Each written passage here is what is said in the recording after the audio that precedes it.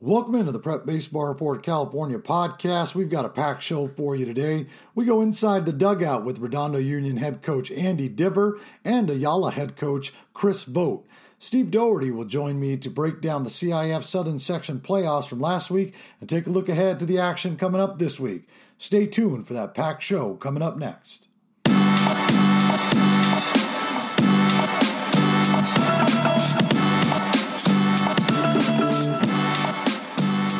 Welcome back to the Prep Baseball Report California podcast. I'm pumped to be joined by SoCal area scout Steve Doherty. Though a couple of games kicked things off for the playoffs last week.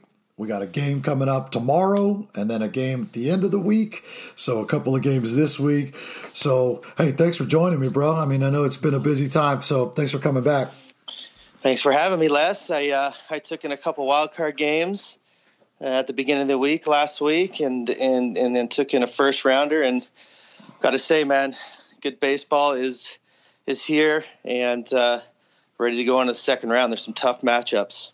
Yeah, tough matchups, but I love that you said that good baseball, because this time of year, that's what you get, right? I mean, rare are the blowouts and obviously in the postseason. But, I mean, we had a couple extra inning games. We had just some really good – I was at an extra inning game in the Division I game that I was at last week. And, man, it was just fun baseball, good baseball. So let's dive into your game. Tuesday you got to see Gardena Serra and their loaded roster. What'd you see there? I'm sure you saw, in addition to the number of scouts. There was guys packed in there, and Sarah took on South from Torrance, and Bender was on the mound, and he was just his old self, just as I went in last time. He was slicing and dicing these kids, and I think it was one of those, on days for everyone. I mean, it was a pretty offensive day. Makai Backstrom hit a home run. These guys were taking really good at bats, and they're really focusing in. And that's what this time of year really brings. It brings that extra level of focus for these guys. And when you mix the focus with the talent, you're going to see some good things. Yeah, no doubt. It's particularly with that Sarah roster, right? I mean, the draft being, less than a month away, those guys are definitely dialed in at this point and, trying to win a ring there before they head off to their future. But, I got over and saw Chaminade against Aliso last week, and, man, Evan Fitterer, he was dialed in. He brought the scouts in droves. He touched 95 a couple times. I want to say there was about 30 scouts there to see him, and there were some important decision makers there as well. So touched 95, was living 92, 94. The slider was on point, man. He looked really good, though. Into the sixth, he was still 91, 92, and even into the seventh. That game went into the eighth, and, I mean, Hoopengardner tied it in the seventh and then won it in the eighth. So that's pretty legit. That's pretty fun. It's going to be a memory that senior will remember for the rest of his life, huh? No doubt, man. I mean, these guys are locked and loaded. I mean, they got more pitching left, and it's just scary to kind of look at it and say, who are they going to run out there next? There's been this, since Friday to tomorrow, there's, good rest by all these pitchers. So I think all three of those, that three-headed monster, Deliso, is going to be ready to go for this week. They're going to be tough. Yeah, totally. When Matthews came in, he threw, because the game did go 8. So Matthews threw the final inning there. He looked pretty sharp too. He was 87, 89 with pretty good slider too. So yeah, you're right. I mean, they're going to be an interesting team moving forward. They face El Toro, who, I mean, they blanked South Hills last week 8-0, and that was a little bit of a surprise to some people. But El Toro's at home, and I mean, you just can never catch out or count out a good El Toro team at this time of year. You can't. Absolutely. This playoff time of year for El Toro, they've done it before, right? The coach has been through it, and, they're neighbors, Aliso and El Toro. They're not too far apart, so that's going to be a good one to be at, and I'm sure it's going to be a packed house over there. No doubt. And the good games just kind of, they continue. Tomorrow it's going to be, some We talked about Ayala against Harvard Westlake, and then obviously Huntington Beach and Amat. So just some really good games. But, sticking with last week, I mean, we saw, some no real surprises, I guess. Ukaipa with the big 4-0 win over Edison. Then Foothill, going up losing to West Ranch. So that sets up a pretty interesting matchup. I mean, I know that you saw West Ranch a couple times during the National Classic, as did I, and both of us really like that team. And, they're going to take on Ukaipa, and, we've both seen Ukaipa a bunch this year. So that should be a really good game, huh? Yeah, no, they come at you, Ukaipa, from a lot of different angles, a lot of talent around the field. Tyson Heaton, I think he's going to be getting the start. So he is always a tough guy, tough competitor. And if he's on, watch out for these guys. And Les, I wanted to circle back to the way back a little bit to the wild card game with Redondo that I saw. And it really surprised me that they went with Jake Tao. It kind of seemed like from the outside looking in that they were almost looking past a Wilson. You'd figure, hey, they got one game to win and get in the first round, they would be going with Dahlquist. But they went with Jake Tao against Wilson, who's been known to, number one, upset people and has been also known to string a few wins together in the playoffs. And so Jake Tao went for that wild card game, and he was on point, man. He was working east, west, north, and south, and just an excellent performance. And they got some great offensive performances from DeKashea and the boys over there. So I wanted to circle back and just let you know about that game. Yeah, no, that Redondo team, we'll have Coach Diver on here shortly. That Redondo team's really good, man. We saw those guys a couple times during the National Classic too, and man, that lineup is just really deep. And you're right, interesting little strategy, right? I mean, they ended up throwing Dahlquist on Friday up in Santa Barbara, and now they depending on who you talk to, right, they caught a break with King beating Bonita. And so, the game I was at on Friday there, and, that King team, man, Coach Madrill, you can never count those guys out. And it's kind of like it's that scrappy attitude that they have in the IE, and Coach Madrill, he's from there. He grew up in Riverside, and that's his thing, and he believes it. And, his players certainly play that way. So that should be a really good game tomorrow. I think they're throwing Thaw again against King. So, they got a nice little outing from King did from Parker Welsh against Bonita. Man, he was on point. So that should be a pretty good game. No doubt. So that'll do it for last week. Doherty and I'll be back here in just a few minutes as we'll take a look ahead to this week and some potential matchups coming down the pipe. So stay tuned. We'll be right back with Redondo Union head coach Andy Diver.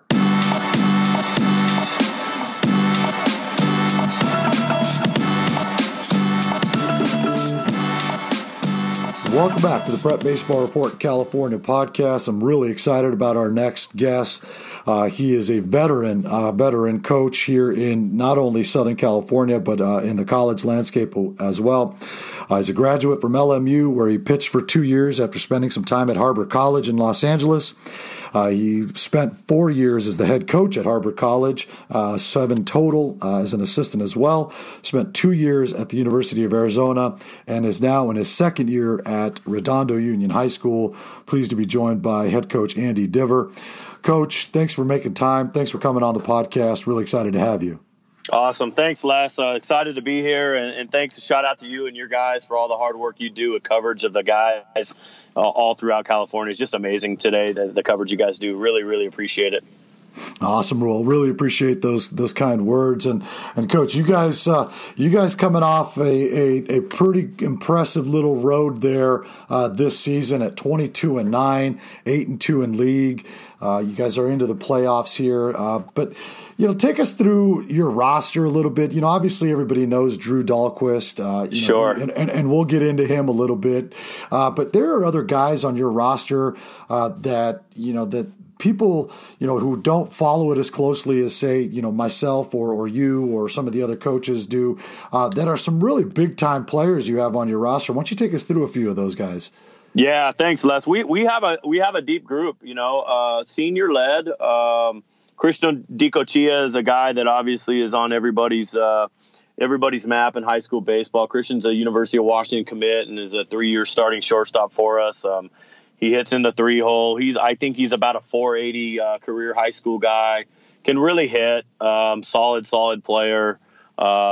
Jake Thaw, Big Country, is another one on the mound. I think Jake's 16-3 in his career at Redondo and 2 years at the varsity, and is really is a headliner. We're kind of fortunate with Drew and Jake, there to have two aces.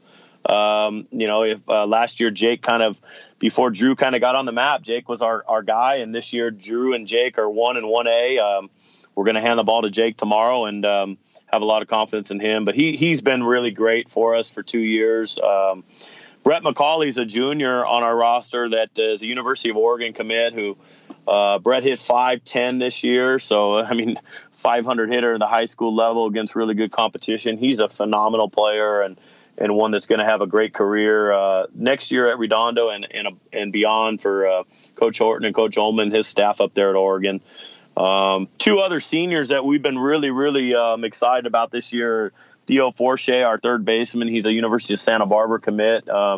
Theo struggled last year offensively and has really come back and found his own, hitting around 370 for us and is in the middle of our lineup. And Max Zamaripa, who has been just a fantastic, consistent player for us all year, hits in the leadoff spot. He's a senior, left-handed hitter, leads our team in walks, close to 40 walks, hitting around 360.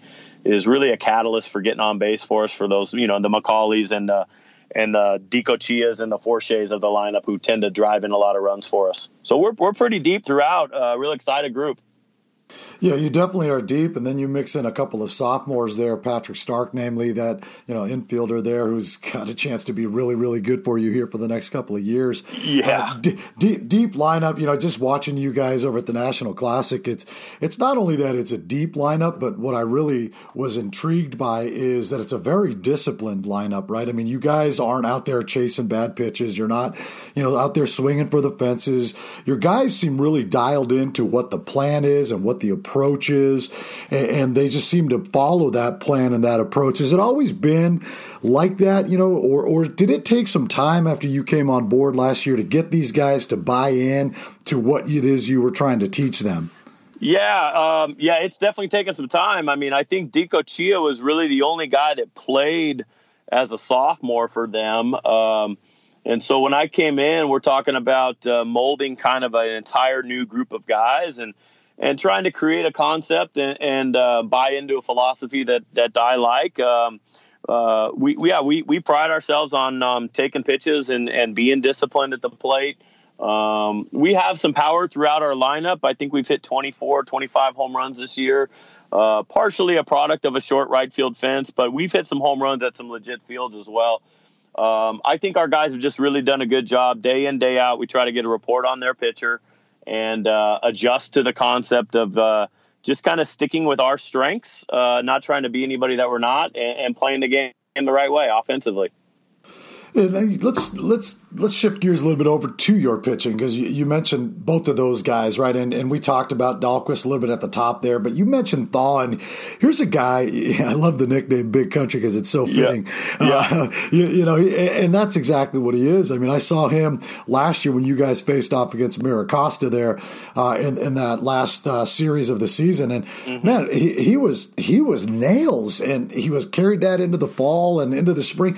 What's it been like for him, from your perspective, and how has he responded to, all this attention that Dahlquist is getting, rightfully so, when he was getting a little bit of that last year? Yeah, Jake's done a fantastic job of being a great teammate. Him and Drew have a great relationship. We have kind of a couple of different mantras that we use around our program, and one of them is control the controllable. And so I talked to Jake a lot about that. Like, we can't control what people think of him. You can't control if somebody drafts him or somebody doesn't draft him, and you can't control the hype that Drew's been getting, and that hype is very deserving. But Jake is a competitor.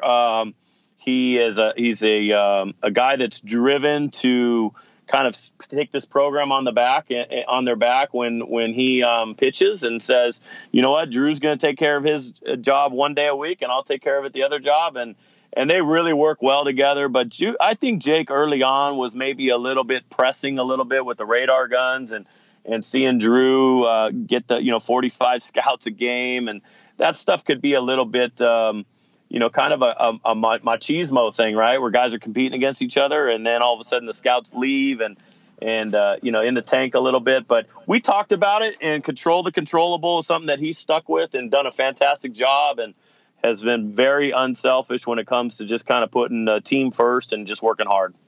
And I get that sense just from my limited interactions with him that that's just the type of kid he is too, right? So it's not a matter of if the situation were different, whether it was something to do with school or something to do with maybe a personal relationship. You figure that he's probably going to respond the same way, right? I mean, he just seems to be a very kind of even-keeled type of kid that goes with the flow. Yeah, he really is. He's relaxed, and just like you said, goes with the flow. Internally, he'll process a little bit, and it could bother him, or he could get real competitive with it.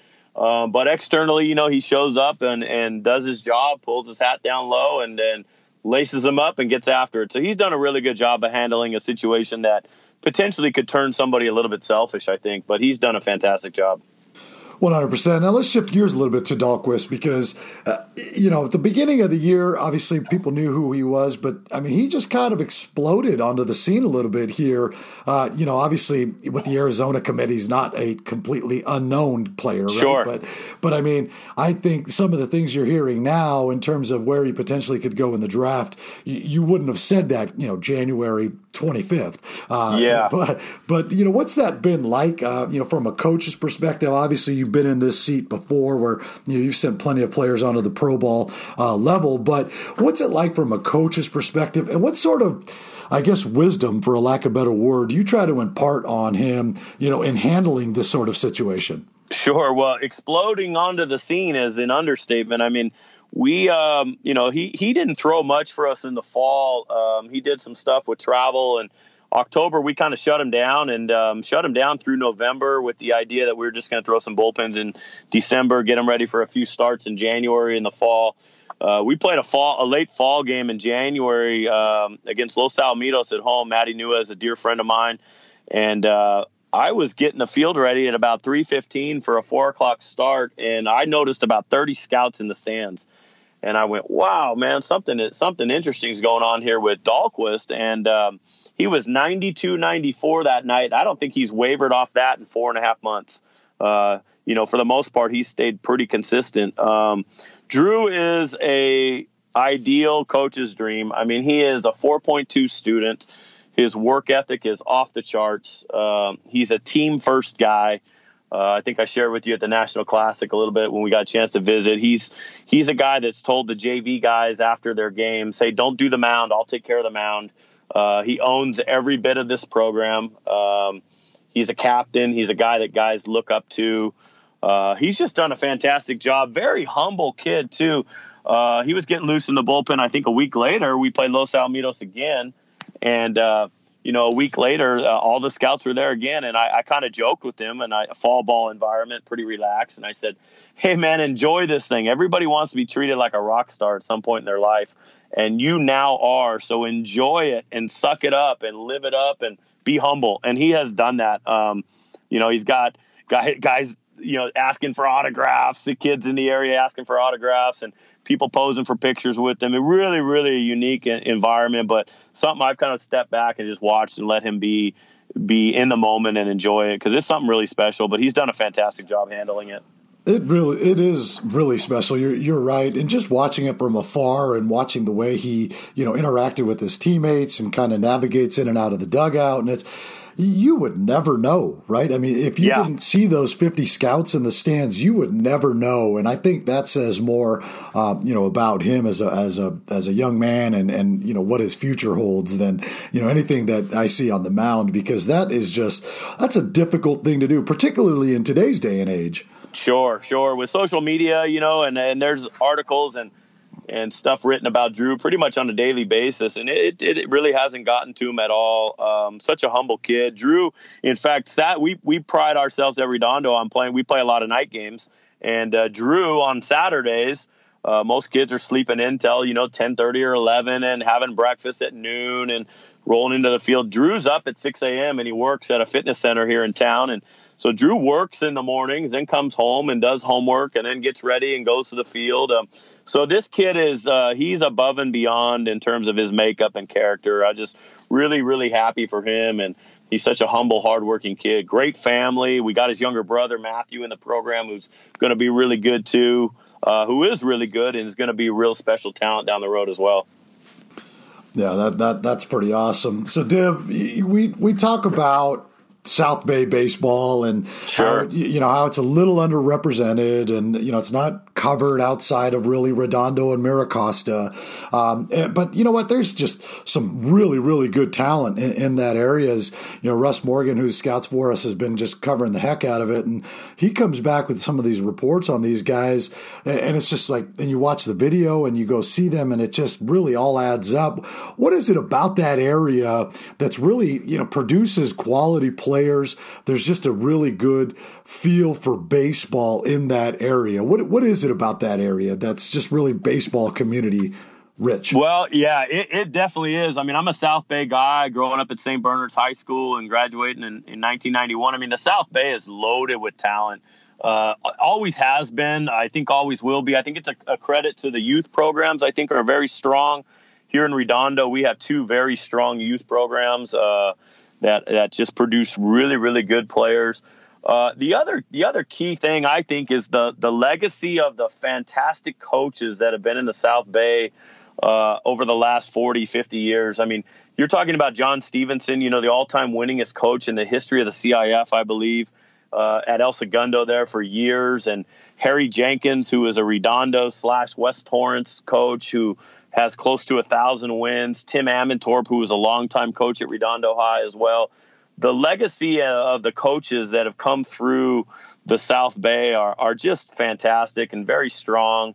All the programs are just so strong and so tough day in, day out.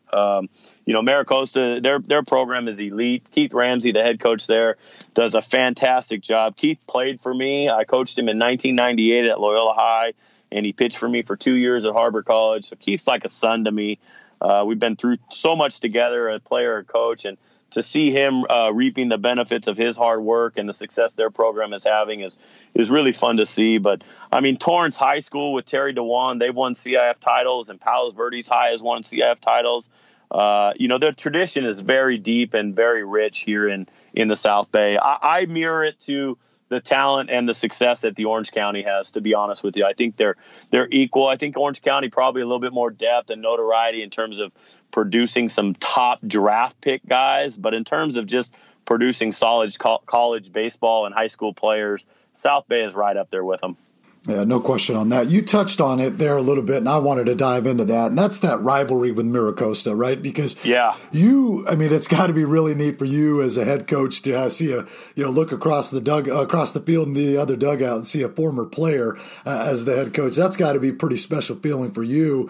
But for people outside of that area, that rivalry, if you've never experienced it, if you've never gone to that game, a game in that rivalry, how do you describe that? I was there last year, as I mentioned, that sure. when you guys were both, trying to win that league title there at the end. Yep. And I was there almost an hour and a half before the game, and about an hour before the game, if you didn't have a seat, you weren't sitting.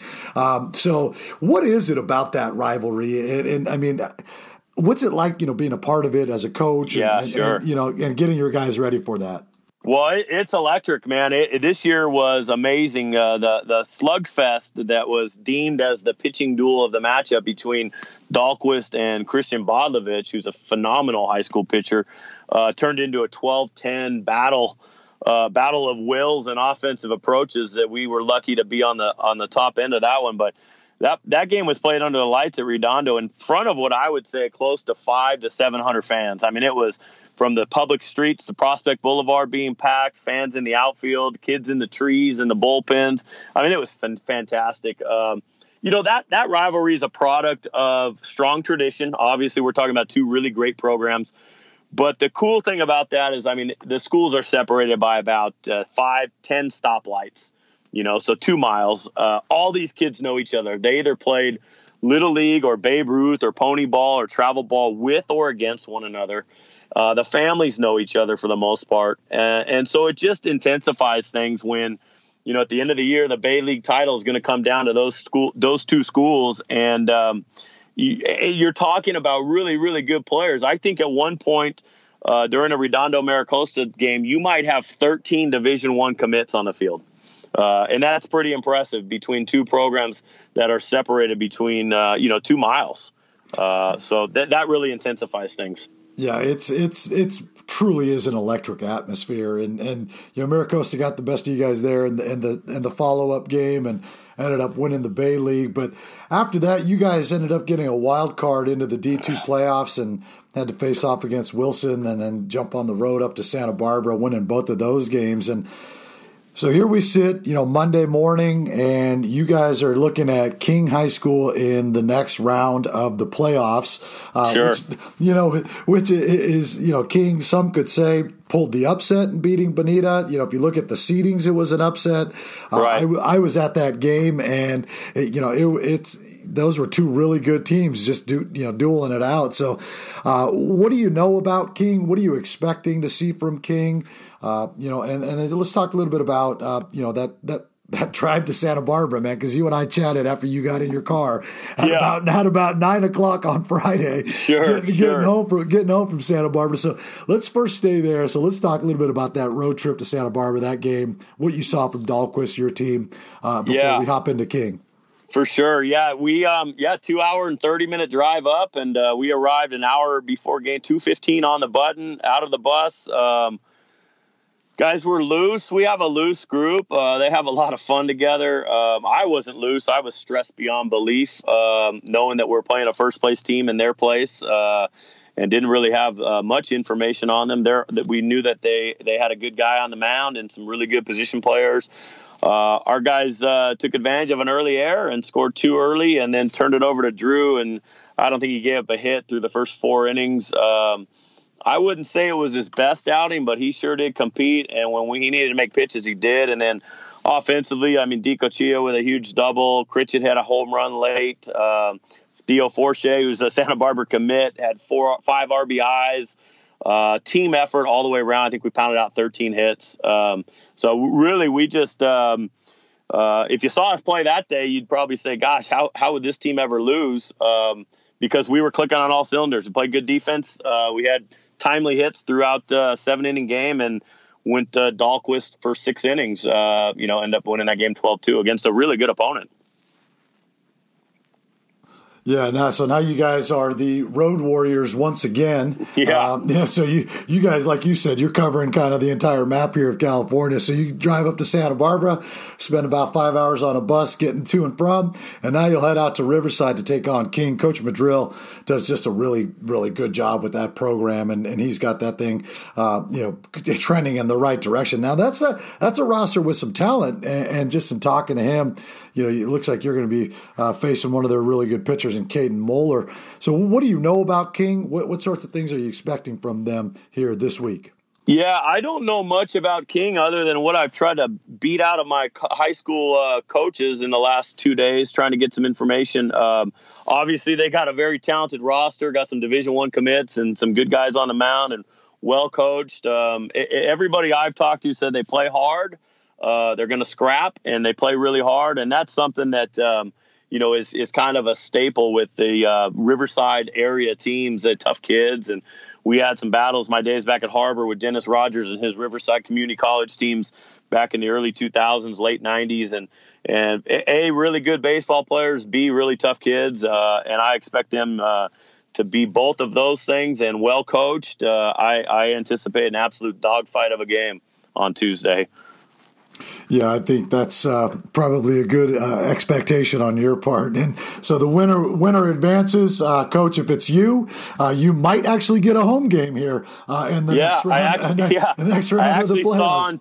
I saw on Twitter this morning, I actually followed a coin flip, and they called out the next round matchups, and I think we won the coin flip. So, we're that would be great if it happened. We're not focusing on anything other than good practice today, safe bus ride tomorrow, and getting off the bus and hopefully playing a really complete baseball game against a fantastic team in King, Awesome. Well, Coach, I can't thank you enough for spending some time with us and, taking us deep into your team and kind of your season, and I wish you nothing but the best of luck. So thanks a bunch, Coach, for coming on. Absolutely, Les. Again, thanks to you and to Russ and all of your team, man. The stuff that you guys do is just incredible. It's great for kids and really, really fun to watch how you guys just kind of put kids on the next level in terms of making them feel really important and validated with all their hard work. So shout out to you guys, all your efforts. Thanks so much. Big thanks, Coach. We'll talk real soon. Okay, thanks. We'll be right back with Ayala head coach Chris Vogt.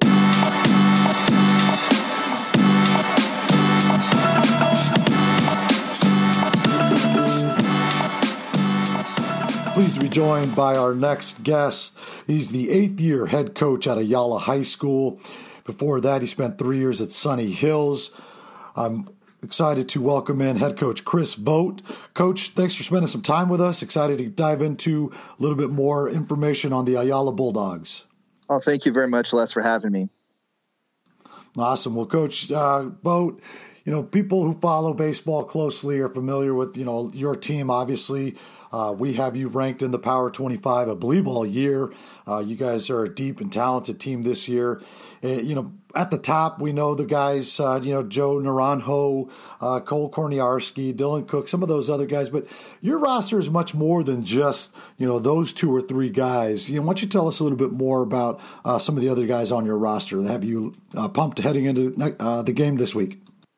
Okay, yeah, the roster is a really good mix of seniors who a lot of them have been around for 3+ years on varsity, and then a lot of really talented younger guys. You said Cole Korniarski. I mean, he kind of burst on the scene last year. He was first team All CIF.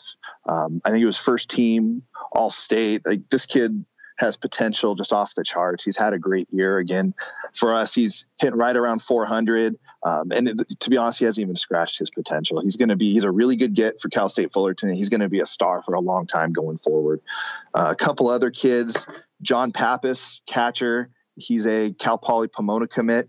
He committed pretty early in the process. He grew up always wanting to go to Pomona, turned down a couple D1 schools, but defensively behind the plate, he's as good as they come. He's been a 4-year starter for us. He started because of an injury, I think the 3rd game of his freshman year, and he's never given up the spot. This year, he's kind of shown that offense that we've been waiting for. Hit about 370. He's hit 5 or 6 home runs, and he's been a big part of our success. We have Sean McLeod. He's a St. Mary's commit. He's a junior. He moved over to shortstop for us. We had an injury. Kid kind of who we thought was going to be shortstop hurt his wrist. Sean stepped over, and he's done a fantastic job. He's a little guy, about 5'8", but he's nothing but energy and just plays the game the right way. And then the other one, Daniel Ramirez. Daniel Ramirez is a 3-year starter at third base for us. Defensively, he's phenomenal. He just makes plays, and you're just like, I don't know how this kid made it. Offensively struggled a little bit early, but he's been swinging the bat great.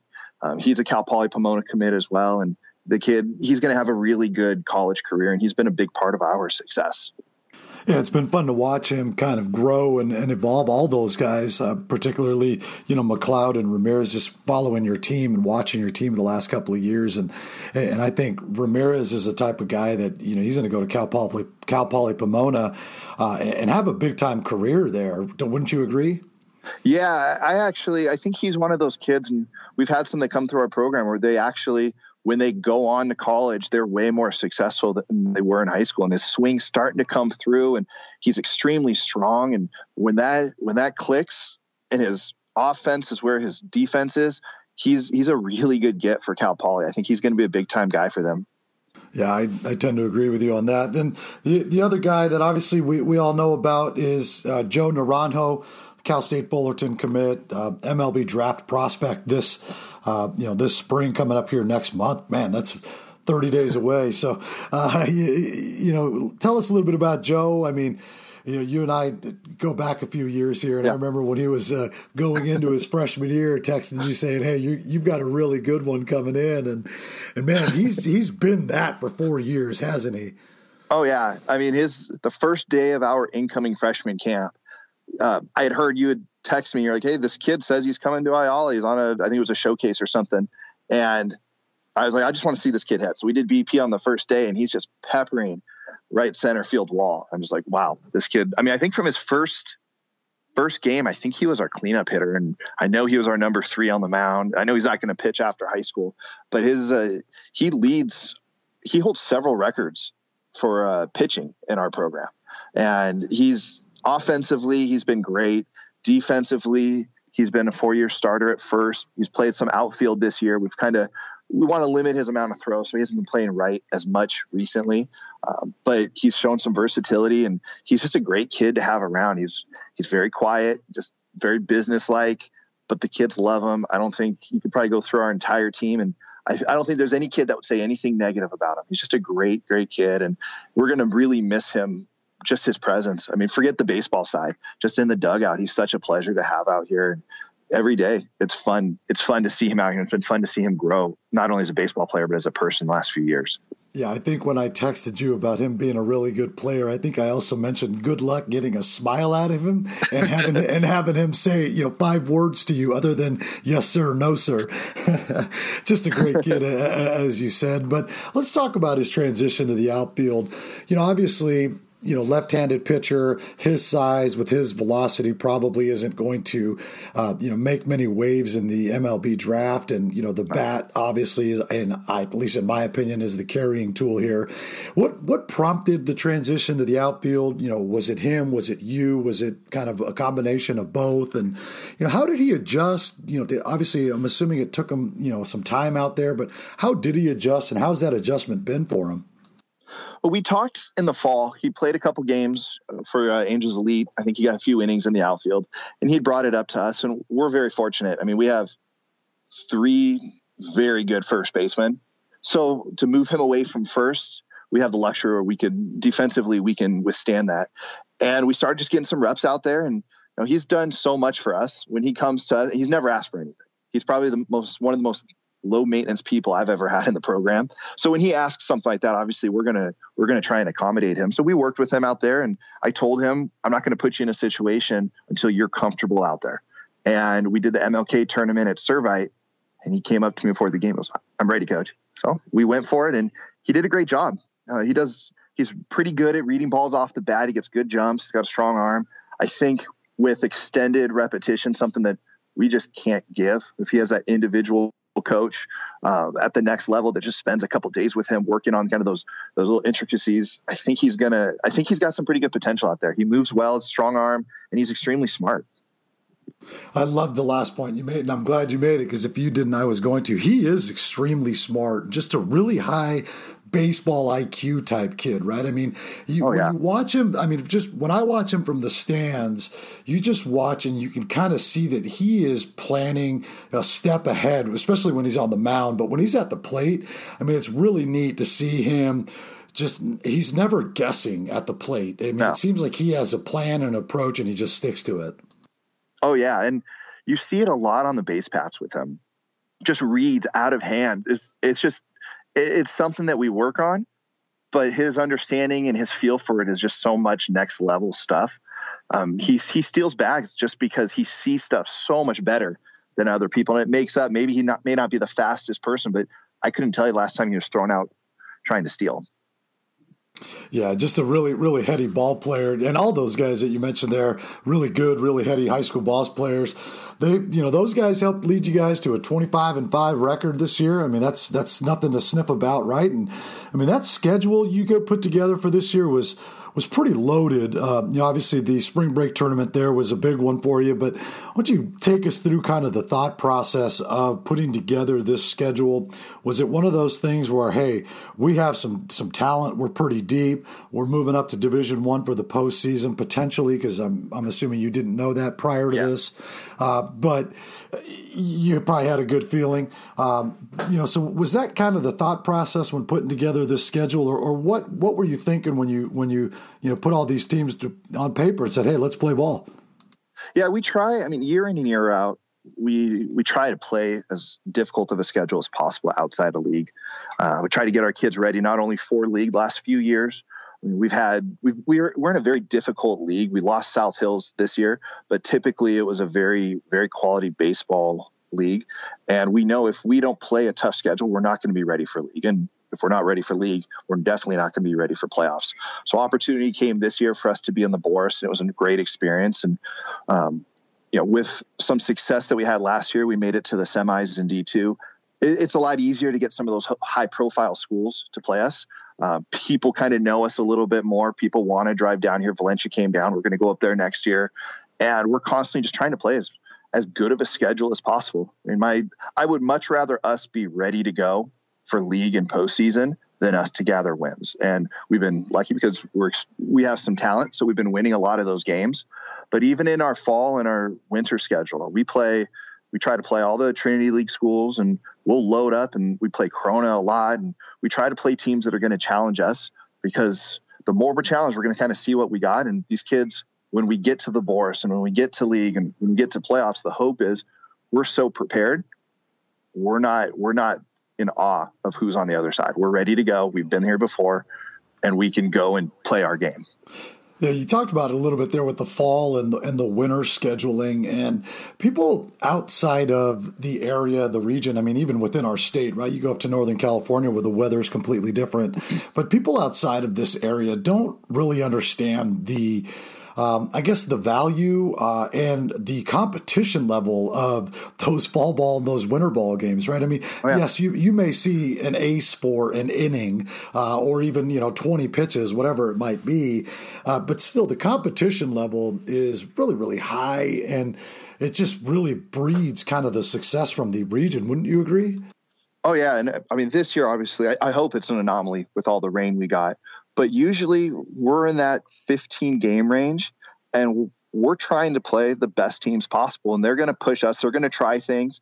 Maybe when we've talked with Corona about doing just execution games or games where we just start runner on second, got to get them in. We'll do specific innings, things like that. But it allows us to work situations as well as play some of this top end talent.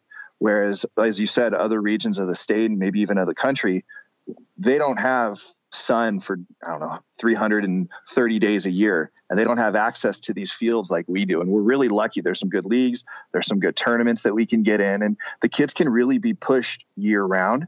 And you see that come spring. Kids are ready to go.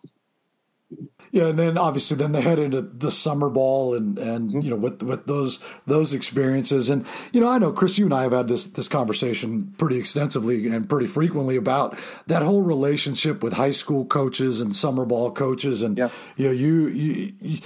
want to just kind of get your take on that and where you see that going, or what you see, because you hear so many negative things, and I don't think that it's always a negative relationship. No. Obviously it's like any other sort of relationship, right? There's good ones and there's bad ones, but what's your take on it? And how do you see that kind of, how have you taken those relationships, and have them help your program at Ayala?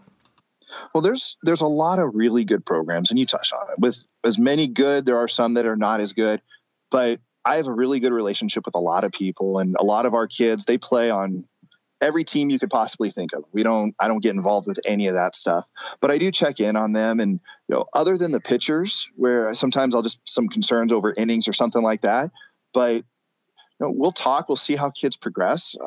And I think it's good for them to get away from us, the kids. They need to hear different voices, and it's good to go out and play people who maybe they don't see every single day. They need to get away from their friends a little bit, meet some new people, get challenged in different environments. And I think if you're on the right organization, or an organization that's really focused on growing your ability, there's a lot of benefit to the high school team. During the summer, we don't really do a whole lot. We're going to do something a little different this summer, where it's just going to be some workouts. But it's important that these kids go out. They can hear different voices. They're around kids who hopefully are better than them in the sense where they can be pushed really hard. Because I'm a firm believer, if you have a goal to play Division I baseball, you have a goal to play professional baseball, these summer leagues, you need to get on a team where there's a lot of those types of kids on there because they're going to push you. Right, and I tend to agree with you there. It's, if you can step up the competition at any point, whether it's during the high school season or in the summer or in the fall, being on scout ball, for example, yes. I think that's obviously the trickle down benefit is to the high school, right? I mean, ultimately yes. to the school, to your program. So, in my opinion, it's in your best interest to have players, obviously playing, different teams and just getting those experiences. You and I agree. We've had that conversation a few times, and it always seems to tend to end in agreement. But so you guys went on second place in league. You guys, yes. But you opened the playoffs against a really good Vista Marietta team on the road. Needed the extra inning there in the 8th inning to pull off the 5-3 win. So take us through that game a little bit, and then we'll chat a little bit of what you got coming up. Okay. Vista Marietta, everything we had heard about them was how good they are. They do the little things and they really force you to make mistakes. And we were fortunate. They got us first and we were able to scratch a couple runs across. We went into the 7th. There was 1 out. We were up 3-1. And then their pressure, made us make a mistake. They got 2 runs. They capitalized on it. But our kids, they didn't panic. Diego Santiago, who I think he's going to be another, I didn't talk about him earlier, but he's one of those kids I think down the line is going to be a very high profile kid. But he came in and threw an outstanding 1 2/3 innings, controlled the fastball on both sides of the plate, had a good feel for his off speed pitch. But we just kept battling. And finally in that 8th inning, we kind of blew it open a little bit and were able to hold on. But they're a talented team, and they had a couple of young kids out there that are going to be very good. Vista Marietta is going to be around for a long time. Yeah, their freshman class, they've got a couple of freshmen that are special, and they've got a couple of sophomores who, you're right. That's a team that for you is a very, very good playoff win to put on your resume. But that's a team that's going to be pretty good for a while here. Yeah. So next up for you, you have the pleasure of hosting tomorrow, which is a huge win in and of itself for you, I think. But you get to host Harvard Westlake out of the Mission League. What's kind of the game plan here? Who you pitching? What do you know about Harvard Westlake, and what are you expecting? To be honest, we don't go north very often. So we haven't, I don't think I've played them probably Flaherty pitched against us. That's how long it's been. And it was a fall league game or something like that. So that had to have been 5 years ago, something like that. But we know that was like one of those 3-way deals, wasn't it? I think actually, I think it was a Long Beach camp. Years ago, we played. Yep, I remember. Okay, I got you. I mean, that was back in the Eric Chaw and Tyler Durna days. Yeah, no doubt. Yeah, it's been a while for sure. Yeah, but we know the names. They're very talented. They play the game the right way. You watch, you see video, you talk to people, and it's just like they do the little things right. And at this point, coaches, teachers, they've kind of stuck their head in. How's Harvard Westlake? It's kind of the normal thing. Like everyone's good at this point. And we have to be, our game plan is don't worry about who's over there. Don't worry about who's on the mound. Don't worry about who's up. We got to play against the game. We're not playing against a player. We're not playing against Harvard Westlake. We're playing against the game. So we have to execute. We have to play our game. Yeah, it should be a really good game. And it's, it's a little bit of a disappointing deal for me. I just was looking over the brackets over the weekend, and all these games are on Tuesday at 3:15, and it's Division 1 through Division 7, and it's like, man, how do you choose just one? There's so many good games, but this one will undoubtedly be one of those good ones, I think, and the winner gets a trip off to the quarterfinals. It sets up pretty well for both of you guys. But hey, Coach, I can't thank you enough for coming on. I appreciate you making some time to come out and talk about your team and share some insights on different stuff with us. So, really appreciate you coming on. No problem, Les. And I appreciate, I know I speak for a lot of other coaches, everything you do for high school baseball. I enjoy reading your stuff, listening to your podcast, and you do a lot of good, and keep up the good work. Really appreciate that, Chris. And we'll be in touch real soon. All right. Sounds good. We'll be right back with SoCal area scout Steve Doherty.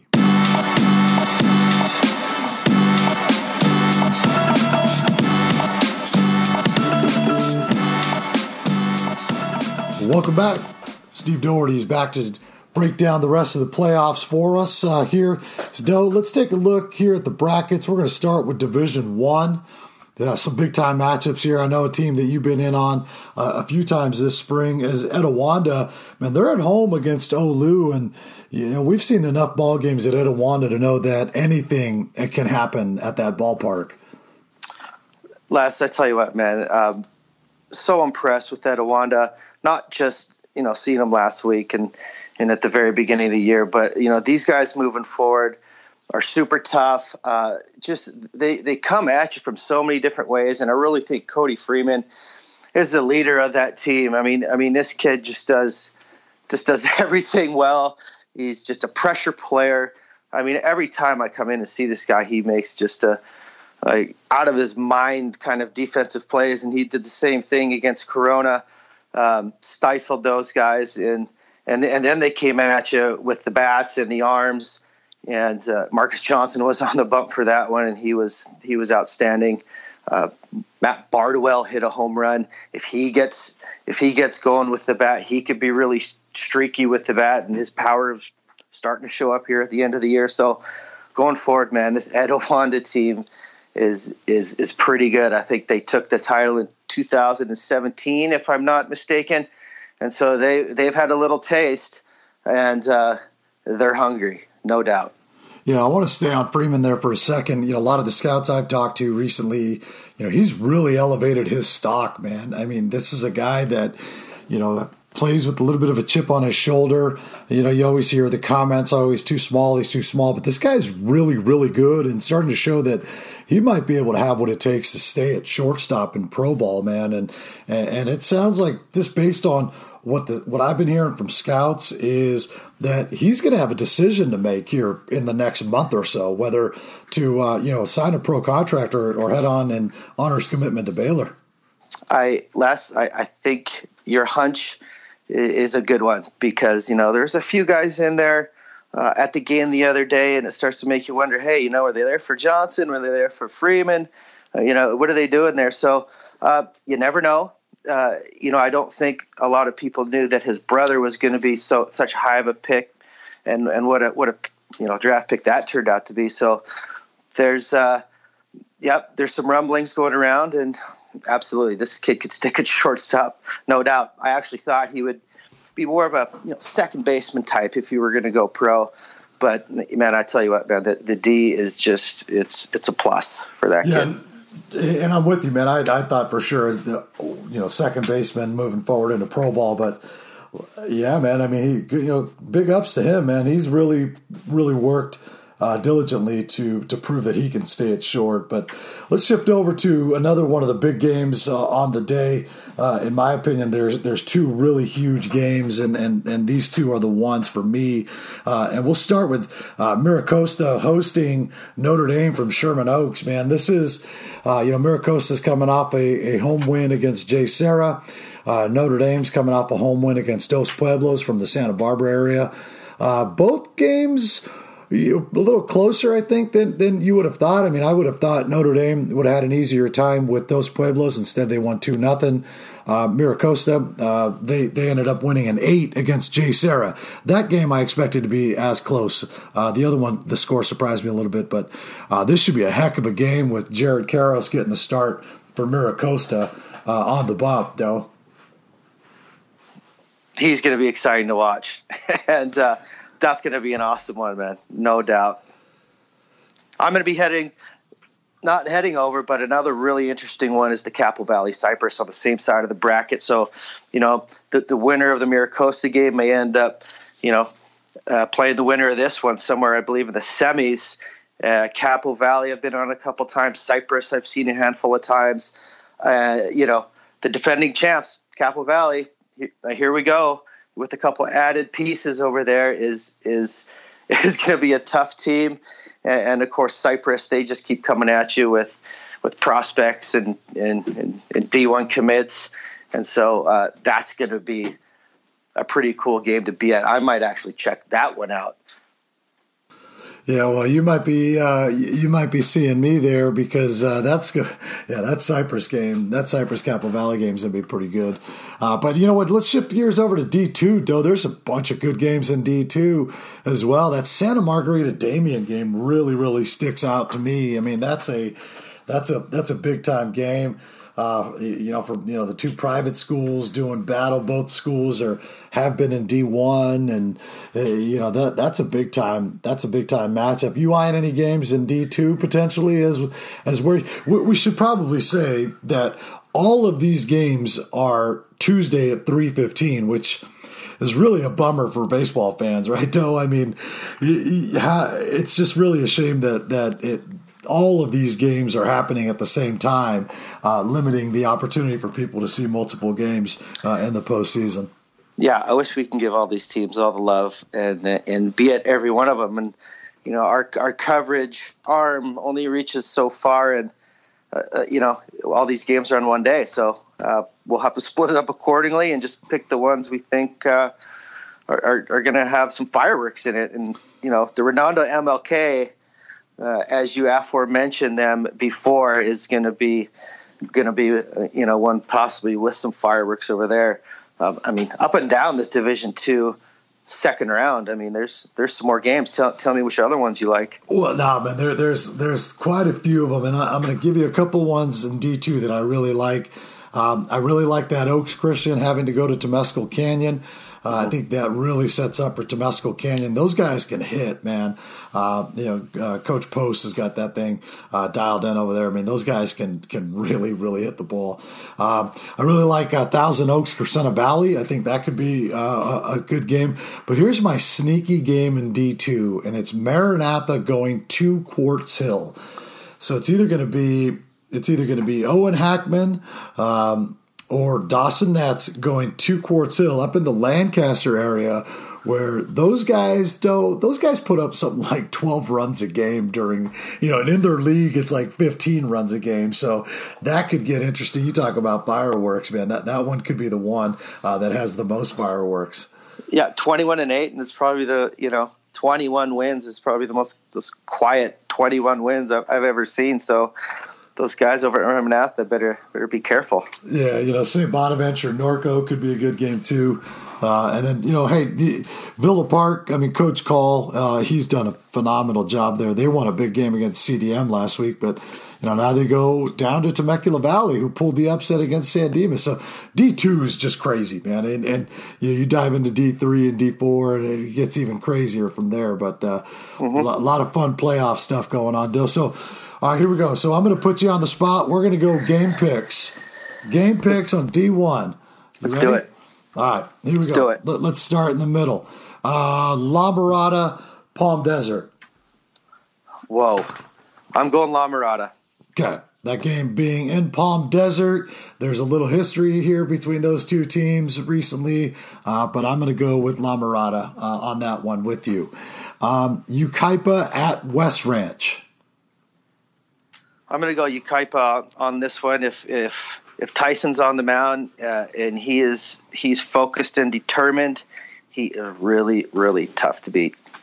Yeah, I'm really torn here because on our last podcast I told you that I had Yucaipa as my sleeper in D1, but I really like West Ranch. Coach Burrell, just that program, that team, and they're at home.